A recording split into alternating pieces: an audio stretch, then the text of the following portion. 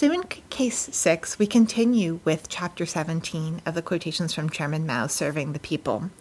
And this idea of serving the people, the Chinese term is 为人民服务, is complicated. In the context of the quotations, we call it serving the people, but it's often used as a standalone slogan in the imperative, serve the people, and it is one of the most famous slogans of the period. We see a different side of this serve the people idea in case 6. The latter 5 of 9 quotations in that chapter address how the army and cadres work to advance the interests of the people, how leadership must be responsible to the people, and how sacrifice, especially death, may be the ultimate service to the people.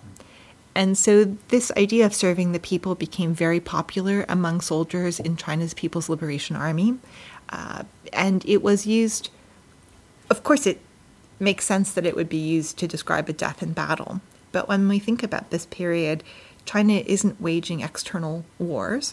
So it also is very important as a means of describing deaths that are incurred in the regular operations of the army. Because without those regular operations, the army can't sustain itself. So those losses also must be commemorated as important to the state. And these included 2 who are featured in this case. One is a man called Cai Yongxiang, who lives from 1948 to 1966, and another is a man called Wang Jie, who lives from 1942 to 1965.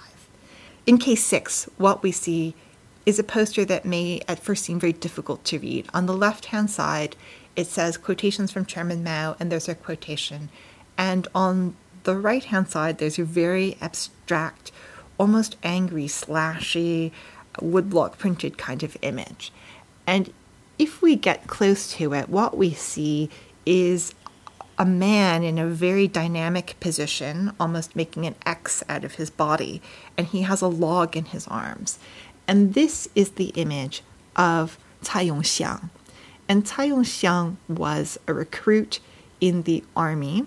He was born to a poor peasant family and enlisted in the PLA in February of 1966.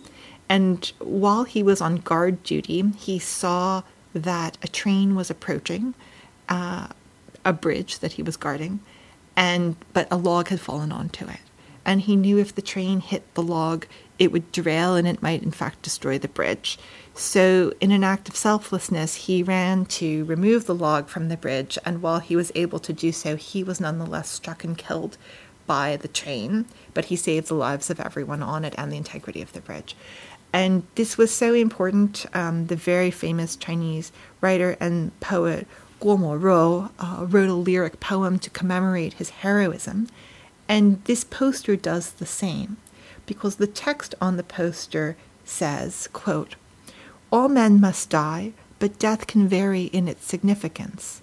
The ancient Chinese writer Sima Qian said, quote, though death befalls all men alike, it may be weightier than Mount Tai or lighter than a feather." End quote. To die for the people is weightier than Mount Tai, but to work for the fascists and die for the exploiters and oppressors is lighter than a feather. End quote. And it's an interesting poster because the text was actually written to commemorate another man, a man called Zhang Side, who lived from 1915 to 1944, who was a peasant who had served in the PLA, in the army, who had risen even to the heights of guarding Mao himself. But he was killed in an accident making coal during a nationalist, a Kuomintang, or KMT, a blockade of the region in which he was serving.